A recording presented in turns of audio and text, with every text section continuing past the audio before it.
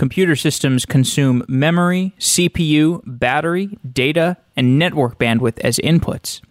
These systems provide value for the end user by delivering information, virtual objects, and physical products as the outputs. Another fundamental resource that is becoming easier to consume as input is money.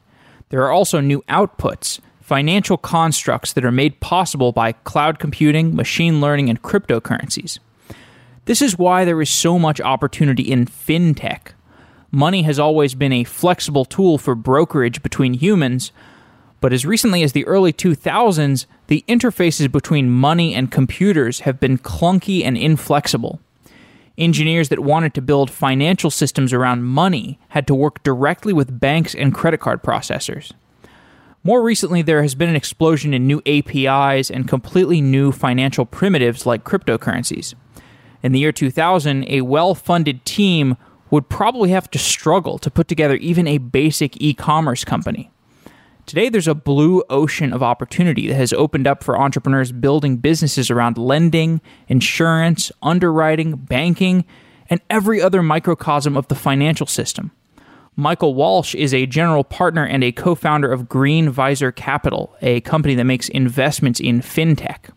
In today's episode, he describes his perspective on the modern financial technology environment and some hints on what the future holds. We are hiring for Software Engineering Daily. The jobs include writers and researchers and a videographer. And you can find these job postings along with other jobs at softwareengineeringdaily.com/jobs. Some of these are part-time jobs. Some of them are full-time. And if you are hiring, you can also post on our job board. It's easy and free.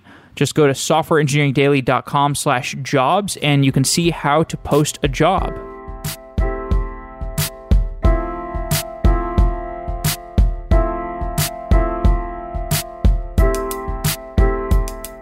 Michael Walsh, welcome to Software Engineering Daily. Thanks for having me on. I've enjoyed listening to your podcast for a while now.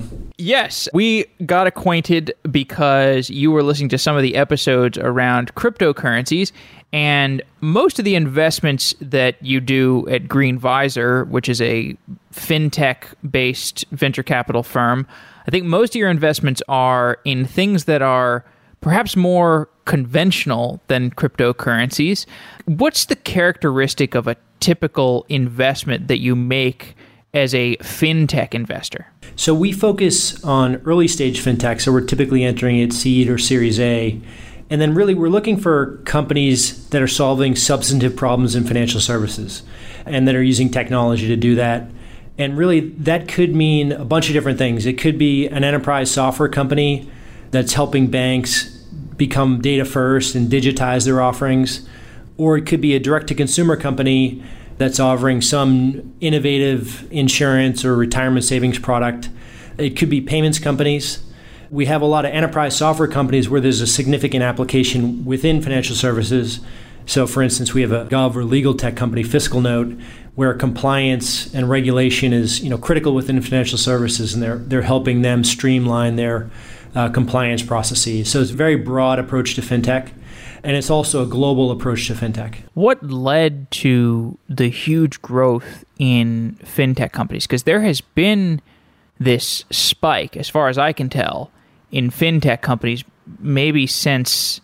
I feel like this happened at the same time as a lot of other companies. It happened just because of AWS, perhaps. The growth and the decrease in cost of starting any technology company went down because of AWS. But what caused this huge growth in the number of fintech companies? Yeah, we launched our fund in late 2013, and that was right at the cusp of fintech becoming a thing. I think before that, the term wasn't really even used. And we always talked about in our marketing materials what we called the fintech equation. And the AWS piece you mentioned was definitely a huge part of it because building scalable, secure financial services applications historically was unbelievably expensive. And the sales cycle within financial services, if you're on the enterprise side, is longer than most industries. And convincing consumers to use financial service applications historically was also difficult. So it was just prohibitively expensive for a lot of startups to go after it when you also factored in regulatory factors. So within financial services regulation, the way I think about it, it's like a pendulum that swings back and forth over long periods of time. towards environments that are favorable towards being bigger. And that was happening for a long period of time where, for the first time in the late 90s, early 2000s, investment banks could acquire or partner with commercial banks. Historically, that wasn't possible. So there was a period of kind of deregulation in financial services that favored banks being much bigger and consolidation and acquisition. And that made it very hard for startups, when you factor in the technology issues as well, to get to market. But the pendulum started swinging in the other direction with the financial crisis. The term too big to fail became on the mind of every regulator. And they realized that having these massive financial institutions and all these different products might not be as good as they had originally thought. It was actually creating systematic risk. So now the pendulum, since 2008, has been swinging in the favor of companies getting products to market more quickly, and startup companies, and kind of more negatively for bigger banks, where there's a lot of pressure on bigger banks to move out of certain types of lending, to take on a lot more regulatory and compliance obligations. So the tech in AWS is a big piece, regulation was a big piece, and then you have consumer behavior and sentiment.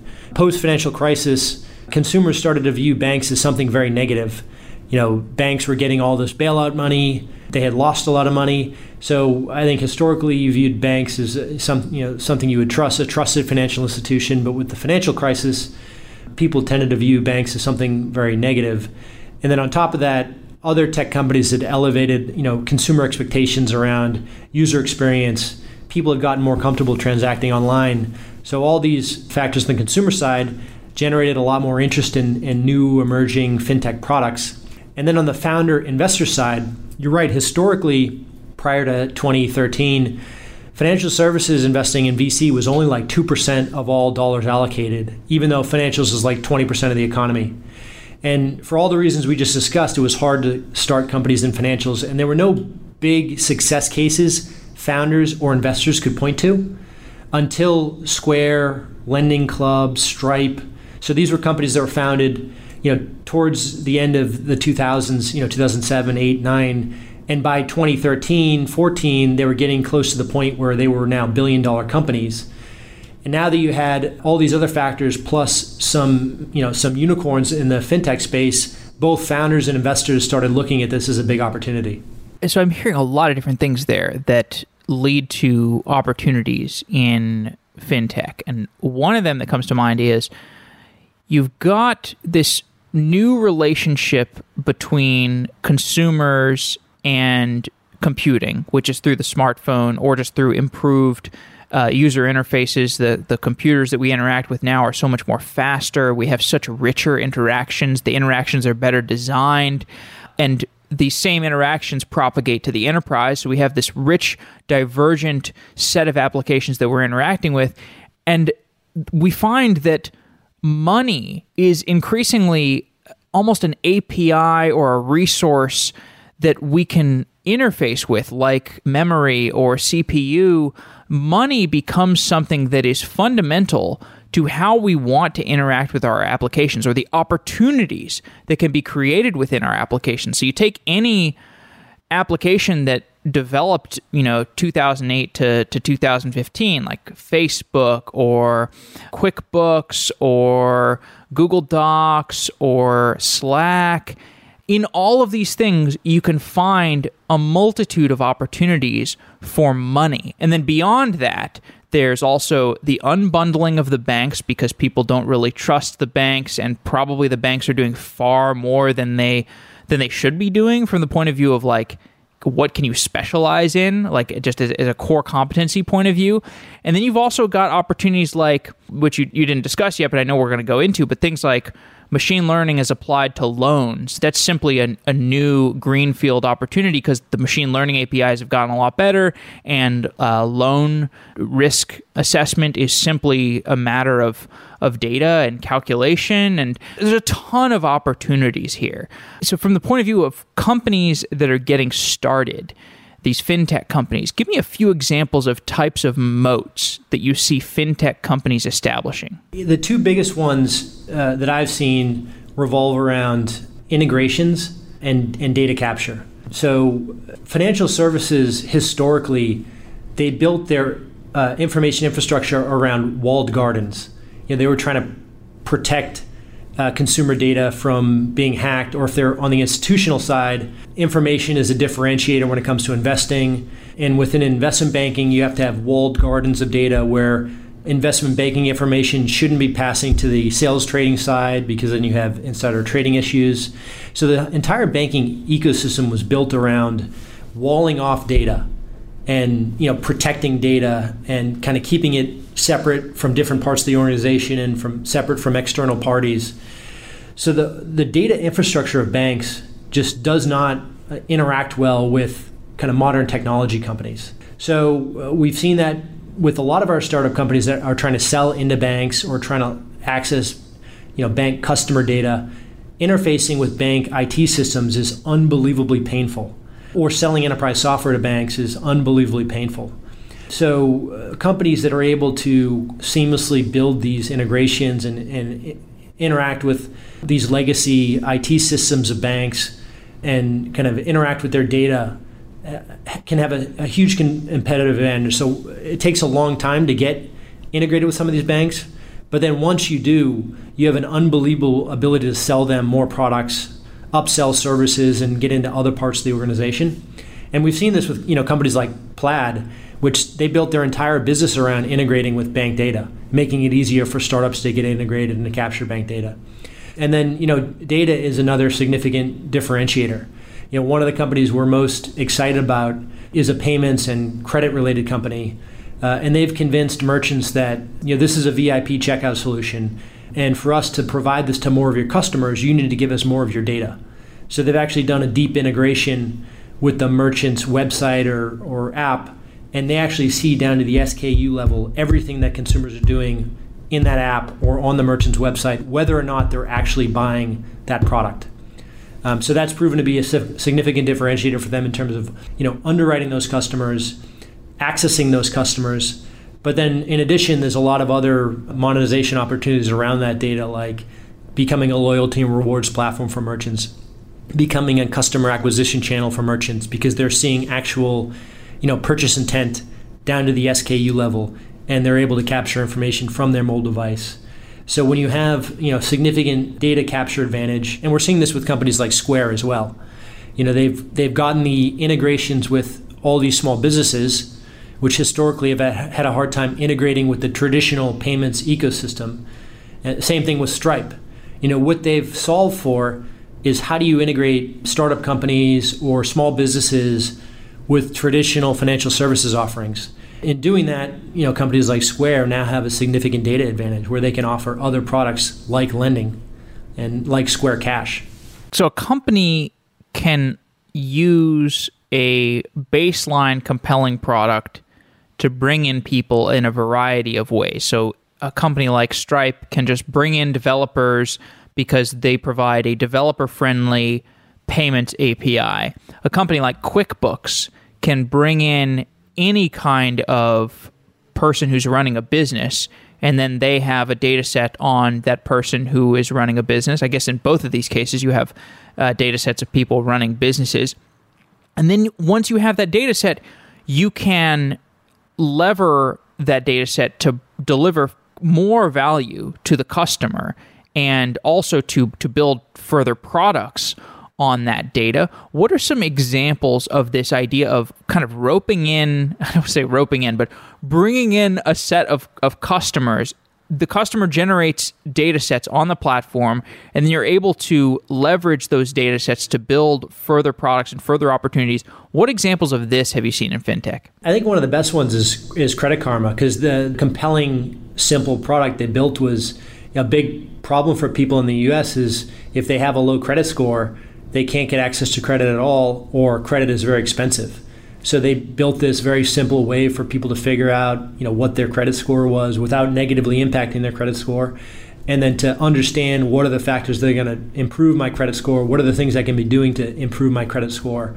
And then they're capturing all this information with intent as well. So they understand that these people are obviously looking for a loan. They're focused on their credit score, and they're trying to improve their credit score. So they're capturing all this ongoing basis on millions of consumers.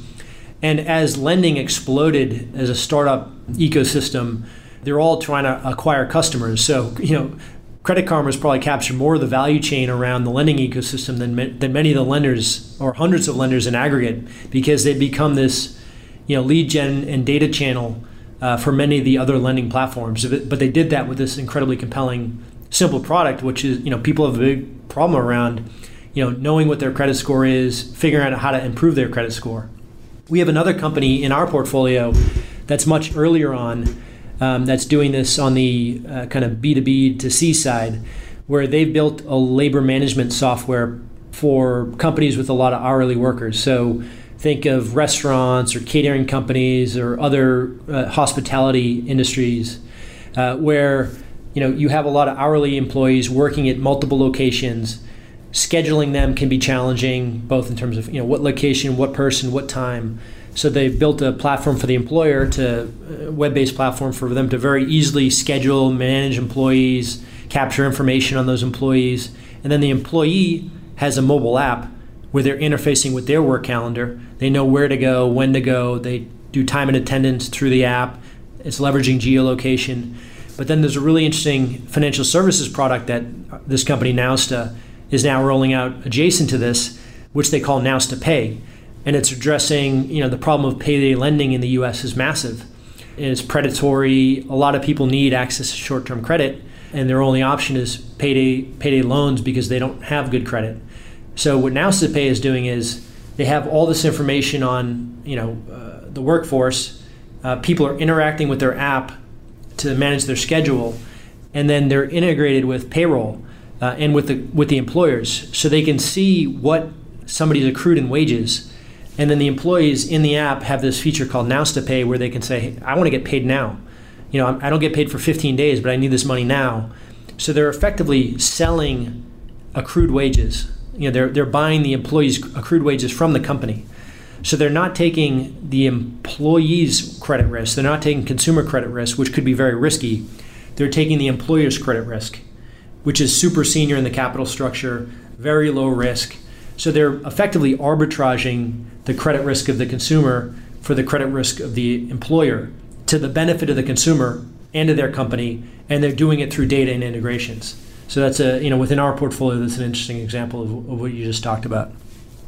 Lending is a huge opportunity, agnostic of if we're talking about the customer or a business or perhaps a state. Everybody needs to borrow money at some period of time. And there are opportunities for financial technologies to emerge around lending.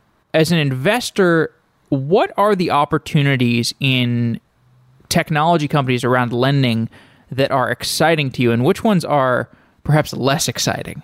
I'd break lending down into a couple core functions. One is underwriting. And we're seeing innovation there, as you alluded to, around things like machine learning, but also alternative data sets applied to underwriting, non-traditional data sets. Funding is a critical and often underestimated component of lending that many startup companies don't fully understand when they're getting into a lending business. So marketplace lending is an example of innovation around funding source. So many years ago, securitization was, the innovation around funding. Now, marketplace lending, P2P lending, so sourcing capital from, the masses is, an innovation within lending that, Lending Club executed on. And then there's process automation. So historically, lending was very paper-driven processes from the origination side to the collection side, which was both paper and also, phone calls. So we have a company, Cloud Lending Solutions, which is a cloud-based loan automation platform where from origination to underwriting to servicing to collections, it's a fully digitized process that has modern APIs that can pull information from different data sources and a purely digital onboarding process. Initially, they were targeting fintech lenders, but now banks are responding to what's happening in the fintech lending ecosystem, and they need modern technology stack and cloud-based lending solutions. But then one of the more interesting ones from my perspective is really acquisition channel, innovation around how you're acquiring borrowers. So one of the dirty secrets of a lot of the early fintech lenders like Lending Club, and no fault to them, but the reality was they were generally speaking acquiring most of their borrowers through snail mail or through Facebook and Google ads, which is unbelievably competitive and expensive, or through Credit Karma, which is why Credit Karma is a multi-billion-dollar company. So what's most interesting to me, because fundamentally I believe underwriting, you can improve it with machine learning and alternative data sets, but it's not going to be a step function improvement. Banks are actually pretty good at underwriting. And funding, there's no step function improvement in funding sources. P2P was useful, but it's not going to transform your cost of borrowing. And process automation helps, but where you can really move the needle is around your acquisition channel. And Affirm is doing this at point of sale. So I think point of sale and other innovative acquisition strategies, like what our company Noust is doing, they're technically not lending, they're factoring, but it is effectively a lending business, and they have a really innovative acquisition channel where it's effectively negative customer acquisition cost. So where you can have low or negative customer acquisition cost through technology, that's what's the most interesting to me with regard to lending innovation. You defined a term underwriting, or you mentioned a term underwriting. Can you define what underwriting is? It's really credit risk assessment. So it's assessing the likelihood of default of that borrower, and then if they are likely to default, how much money you're going to lose.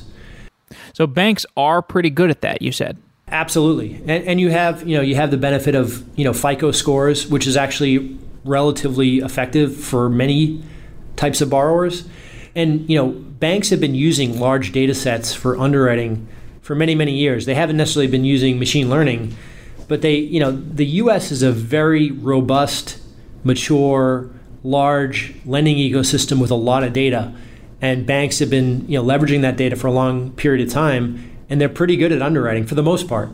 A lot of the opportunities around alternative lending aren't because banks are bad underwriters. It's because in response to the financial crisis, regulators and investors have put a lot of pressure on banks to exit certain parts of the market. And then on top of that, because they haven't digitized their process, their kind of operating costs to acquire borrowers and to underwrite loans, like actually going through the data, is expensive for these banks because they haven't digitized. But banks are good at underwriting. They just are choosing not to target certain types of borrowers because they're too small, which is why SMB lending platforms have been able to raise a lot of money, companies like Kabbage. So they've chosen not to target a lot of those SMB borrowers because their infrastructure and cost of underwriting those customers is too high relative to the returns they're going to make. So they just choose not to underwrite those customers. And then subprime became a dirty word post-financial crisis. So subprime being borrowers below a certain FICO score. For a period of time leading up to the financial crisis, banks were all in on acquiring some prime exposure, whether it be consumer credit, unsecured consumer credit, credit card, mortgage. They were all on board with acquiring this type of risk because then they could securitize it, offload it, sell it. But then this caused many of them huge problems, caused many of them to go out of business effectively. And regulators and investors started to say, how much subprime exposure do you have? What is your exposure to subprime consumer credit? So the bank's response was to sell or exit their subprime portfolios. So all of a sudden, and leading up to the crisis, they had acquired many of the big lenders in subprime. So all of a sudden, the biggest lenders to this part of the market have decided to exit that market. So there was a necessity for alternative lenders and fintech lenders to fill the gap. And that's why there was such a big opportunity in lending in 2012, 2013, post-financial crisis. So it wasn't about, I've heard of these novel companies where, for example, you install a program on your phone and it monitors the applications that you use and how you use them, and are you saving contacts, for example? Like if somebody calls you and you save, and then after they call you, you save a contact with their first name and their last name, that is actually a usually high sign of creditworthiness because it says that you're organized, you keep track of who's communicating with you.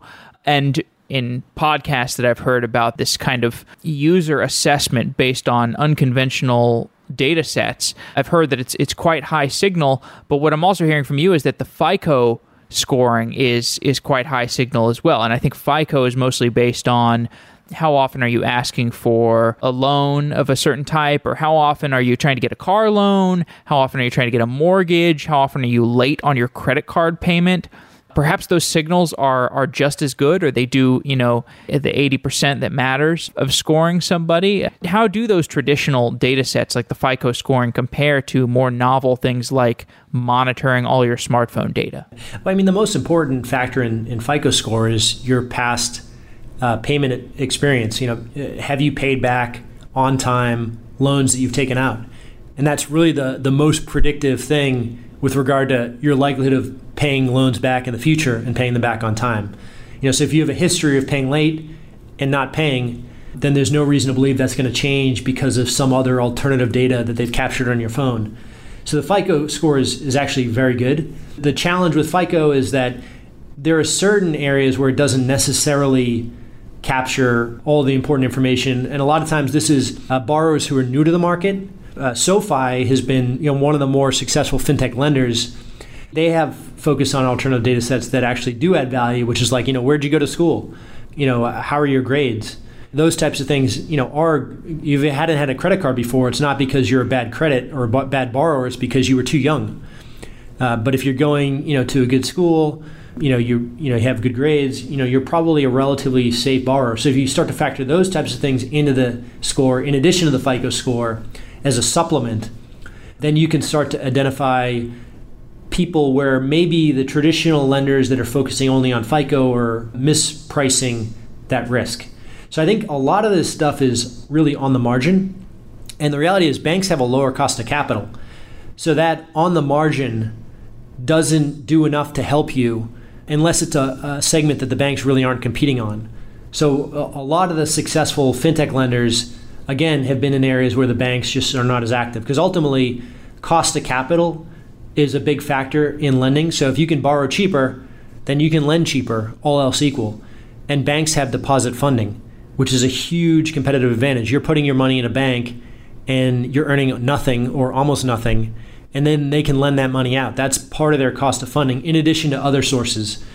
Whereas a fintech lender, they're raising startup equity, which is very expensive. They're raising debt from lenders that are willing to take risk of a startup company, they're going to charge you a lot more than a bank might be able to borrow at. And then they don't have deposit funding, and they can't always access the securitization market. So scale in lending is important. Cost of funding in lending is important. And a lot of the things you're talking about, many of them don't really have much impact on underwriting. Some of them definitely do. And machine learning over time might have a meaningful impact, but a lot of times it's not enough to offset that cost of funding advantage that a bank would have. So ultimately, you gotta innovate in other areas, or you need to go where the bank isn't. So customer acquisition, you said, is something that is interesting to you with regards to lending. So if I have a differentiated way of offering a customer a loan, so for example, QuickBooks, whenever I log in, tells me that I qualify for a loan, and I'm assuming that is an example of a differentiated customer acquisition channel. But it seems like if I actually wanted a loan, wouldn't I just search out that loan? Why does it matter? Why do you care about the customer acquisition side of loans? So say you're searching out a loan. There are different lenders that target different profiles of borrower and that have different underwriting techniques. They might be leveraging different alternative data sets. So each one of those lenders is going to look at you differently. So you don't know necessarily how to get connected to the lender that's going to understand your profile the best and that wants to lend to somebody with your profile. So if you're new to the credit market, maybe you have a low FICO score because of that, but you went to a good school, you don't necessarily know as a consumer, like, who's the right lender for me? So I think that's why, something like what QuickBooks is doing, if done correctly, is interesting. One of the most interesting applications of this is our company in India. So India doesn't have FICO.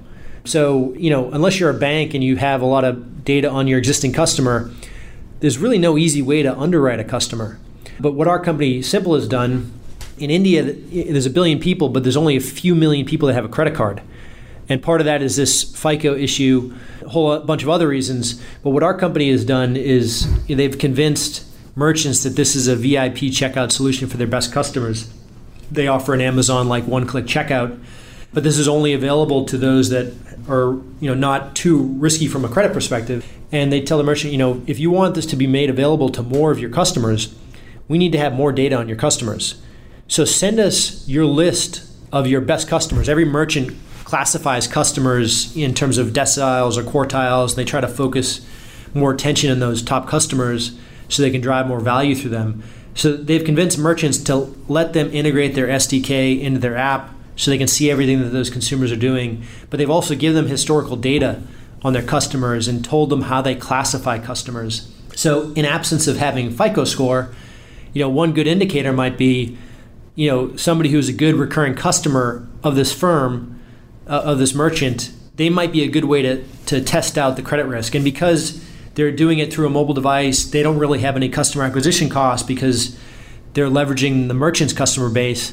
And because they're not leveraging existing payments infrastructure where they need to split the fees with Visa and banks and others, they're leveraging India's modern banking infrastructure that's low cost.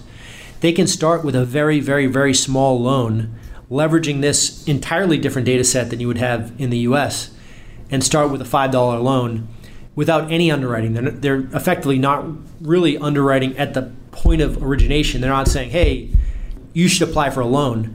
They're saying you're pre-approved based on data we're getting from the merchant, even though you don't even know who we are. So, you can buy this $5 item online with this loan. You got to pay back the full balance. So that's, to me, a really innovative, technology-driven acquisition strategy around credit and payments. From the point of view of an investor, what else makes India unique? So with regard to payments, the transition from cash to electronic is a massive opportunity globally. And if you look at the public payments companies like Visa and MasterCard, that's one of the big reasons they've been a straight line up for the last 10, 15 years or since they went public, is that you have this underlying secular trend of, payments rides the economy, and then it has leverage on that as payments move from cash to electronic. So in the US, much of payments is electronic, and Square captured a lot of the kind of residual cash payments by providing an on-ramp for smaller merchants. China has moved very quickly from cash to electronic, and that's why companies like Alipay and Tencent's, WeChat had become, worth tens or hundreds of billions of dollars, just the financial services companies alone. But in India, it's still 90% cash, and even in e-commerce, it's 70% cash. So this will be a $1 trillion digital payments market in just a few years, and that opportunity is still up for grabs. So that's why we've made this bet in India. In a few years, we're hoping our company, and there will be one or two companies like this, can become the equivalent of a Visa or MasterCard or Amex of India, processing hundreds of billions of dollars of payments.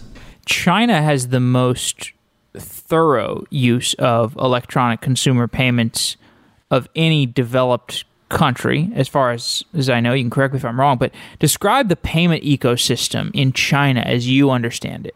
Yeah, so we did a trip to China last year, me and my partner, and one of the things that first caught our attention is, we wanted to set up meetings with some VCs, some fintech companies, and other people in China.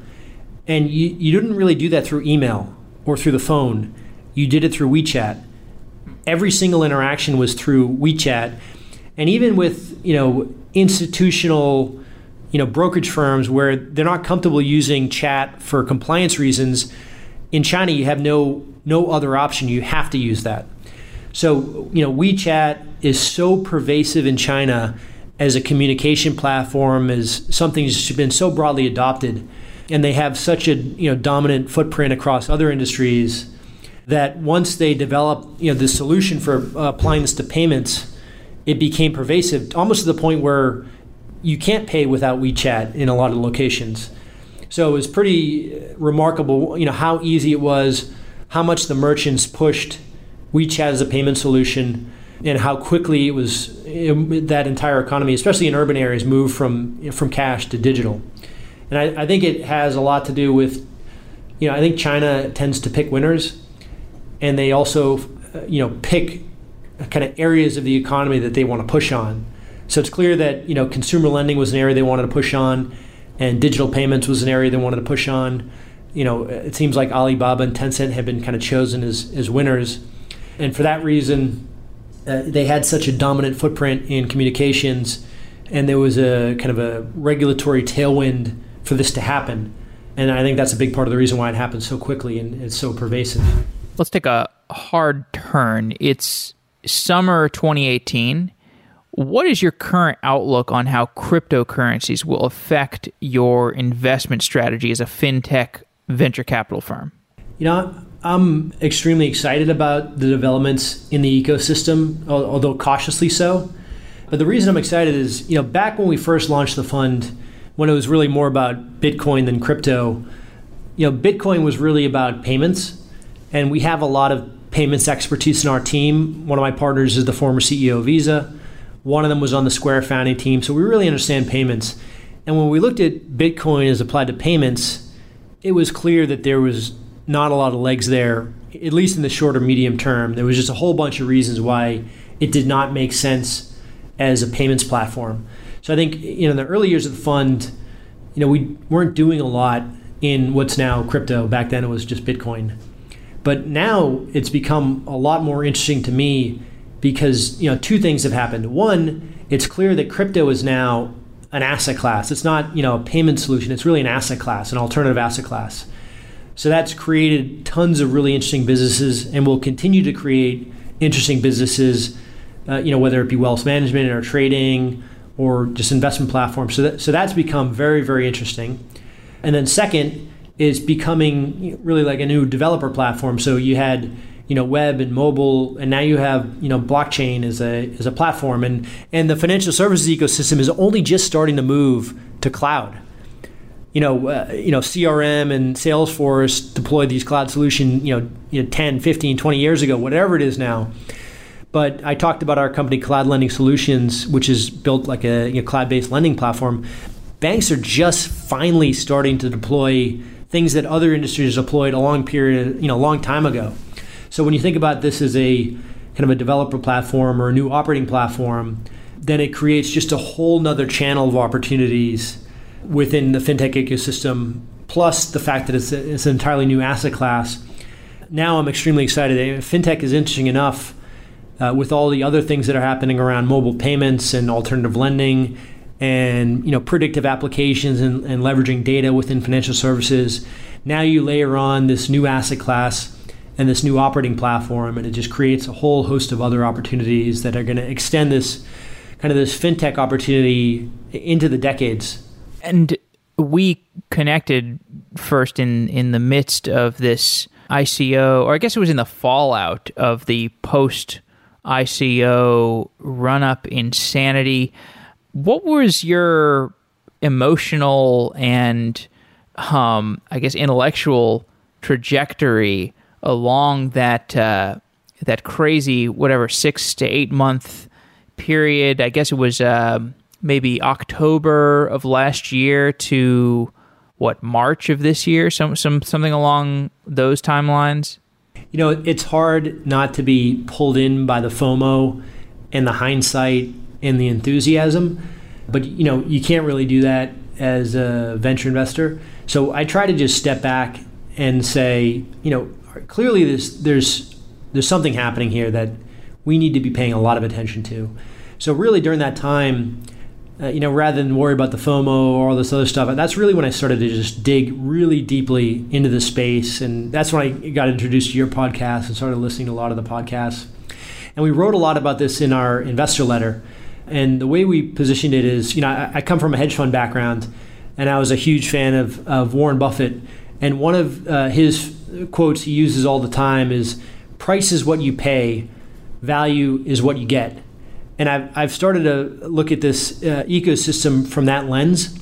And the price piece basically went insane during that 12-month period. where all of a sudden it's worth, the whole ecosystem's worth almost $1 trillion.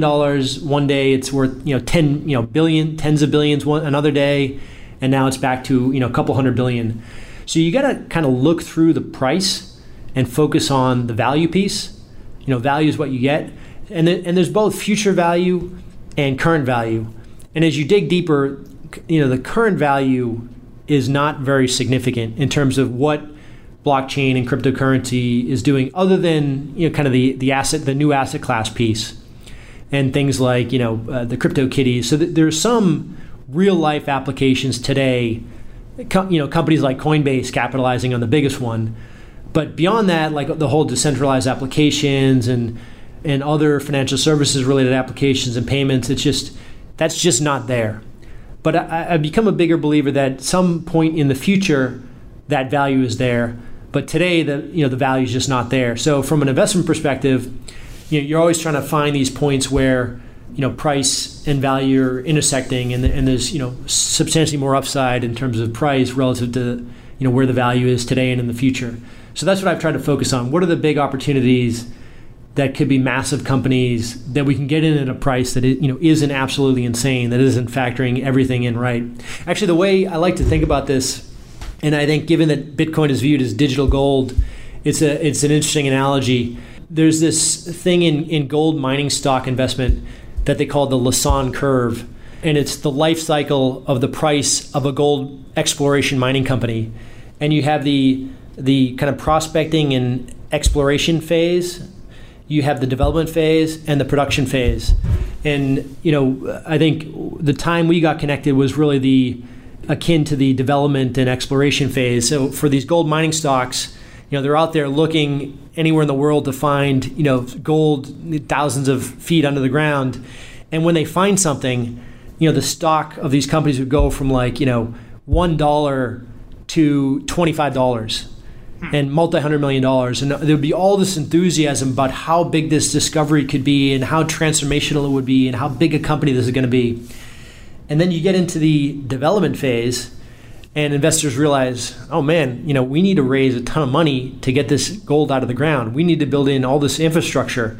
We need to bring in mining equipment. We need to get regulatory approvals, licenses, and the stock rolls over and trades down, 30, 40, 50, 70, 80, 90% as reality sets in, and you realize how much work needs to be done before you can actually get the gold out of the ground. And then it plateaus for a while until you get into the production phase when all the infrastructure is actually in place and the company can actually start getting value out of the ground and monetizing it. So I think, Bitcoin is digital gold, but I think this, the life cycle, the Lassonde curve, the life cycle of a junior mining stock actually applies very well to what's happening in crypto, in that we've kind of just gotten through the exploration phase and we're now in the development phase where reality kind of has to set in. And it doesn't mean, some of these crypto assets won't be good investments from here long term. It's hard to make any assessment on any one in particular, but I think generally speaking, some amount of reality has to set in as you go through this development phase where a lot of infrastructure just isn't there for things like decentralized applications and robust financial services applications. And it probably eventually gets there, but reality has to set in and infrastructure has to get built. And there's, that's a period where it's hard to continue to be irrationally exuberant around, what these things are going to be worth. And I think there should be some kind of more skepticism and rationality around valuations. And then eventually, as you get into the development phase, you could, surpass the price of where things were during that original excitement, but it can take a long period of time. Well, because even the framing of this is similar to the gold stock company exploration to mining, etc. Framing of it, I think, is very generous to these ICO companies. And you heard some of these ones that I interviewed, because really what all they were selling was a story. And it was a story that was spun off of the realities that Bitcoin has promised, which is we're going to decentralize money. And then the Ethereum continuation of that story, we're going to decentralize AWS. We're going to decentralize Facebook. And these ICO companies just took that story and ran with it to the greatest extrapolation that they possibly could. And they were able to sell that story because it wasn't like as far as I could tell, it was not easy to disprove that story. I mean, I had to look at this space with a magnifying glass to actually understand how much truth is it to what they are saying. Because if you look at what the Ethereum spec provides, it's not like there's anything that's like, well, this is not going to work. It's like you look at it and like, this could work. Like, I could see how this could work. And yeah, if you take this to its logical conclusion, like, sure, you could decentralize AWS. You could decentralize Facebook. Why not? And yeah, if you squint, it makes sense that you should have an ICO right now. And yeah, why not? But as you scrutinize it further, it's like, actually, this is pretty crazy. The infrastructure is not there. I wasn't around, or I didn't know anything about the internet in 1999.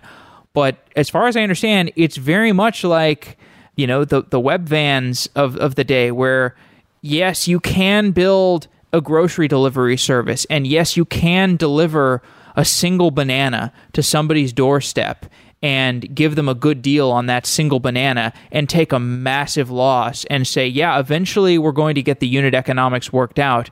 But just as Webvan was so far from reality back in the day, these ICO companies were so far from reality, 5 months ago. Well, again, I think the gold mining company analogy is still a good one here, because the way a lot of people define a gold explorer is a liar standing above a hole in the ground. Okay. But I couldn't agree more. I mean, and if you look at the one pure play blockchain related investment we've made, we have a couple other tangential ones where there's other parts to their business and a kind of a crypto related play. But we backed this company because they weren't doing an ICO, even though they easily could have raised tens or hundreds of millions of dollars, and they weren't selling all the things that you could potentially do in the future. I mean, they were talking about that, but they were really talking about applications that made sense today. And it's a company called Dharma Labs that still, they acknowledge all the challenges with the ecosystem today. They're building the protocol layer for debt issuance on blockchain. And the way they describe it is, blockchains eating one asset class at a time, with equity being a first one. So one of the most obvious applications of crypto has proven to be market ready is equity fundraising, ICOs. Whether or not these end up being good investments for a lot of people, it's proven to be a successful application of blockchain. And the same applies to debt. It makes even more sense for debt because smart contracts within debt securities make a ton of sense. But they're not going out there saying, we're going to be lending cash using the blockchain. They're targeting use cases that make sense today, where people might want to lend, margin finance their crypto investments, or they might want to short sale some crypto asset, or they might want to do some type of peer-to-peer lending where they're lending actually crypto assets.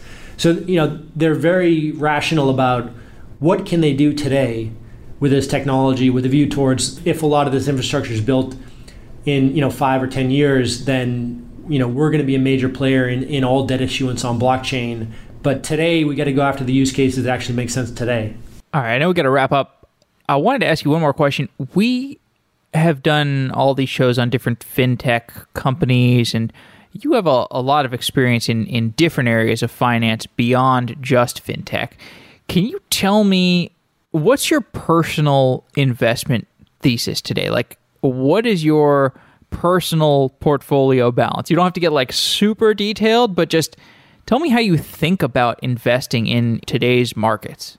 Personally, not from the point of the VC firm. Of course. So I used to be a partner at a hedge fund. So, I love digging into stocks. Unfortunately, I don't have a ton of time to do it.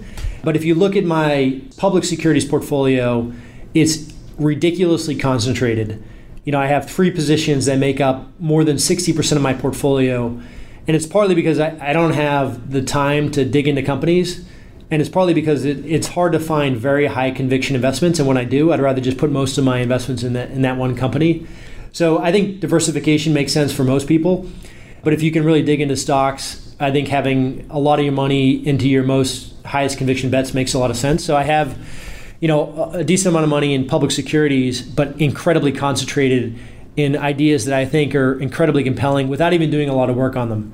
It just seems like they're obvious investments that I can buy and hold for a long period of time and don't really need to think about it. So that's my public securities portfolio. I do own some amount of crypto, but it's a small percentage of my portfolio. And I own a little bit of Ethereum and a little bit of Bitcoin. I think over time, given that I have a hedge fund background, one of the things that really intrigues me is like what happens when there's a major sell-off. Some of these utility tokens and some of these companies that have done ICOs, there is some value there. And when they trade from 2 billion market cap to 50 million market cap or 10 million market cap, which is entirely possible given the illiquidity of some of these things, then I think eventually I'd love to do some of that personally. And then, I have a lot of exposure to fintech through the fund. I've allocated to one of my friend's VC funds just because I have a lot of respect for him. But that's my portfolio, broadly speaking. Okay. Well, Michael, it's been great talking to you. It's been great getting to know you. And I'm excited to talk to you in the future about how else things are changing in the world of fintech. Thank you so much for having me on the program. I really enjoyed it. Wow.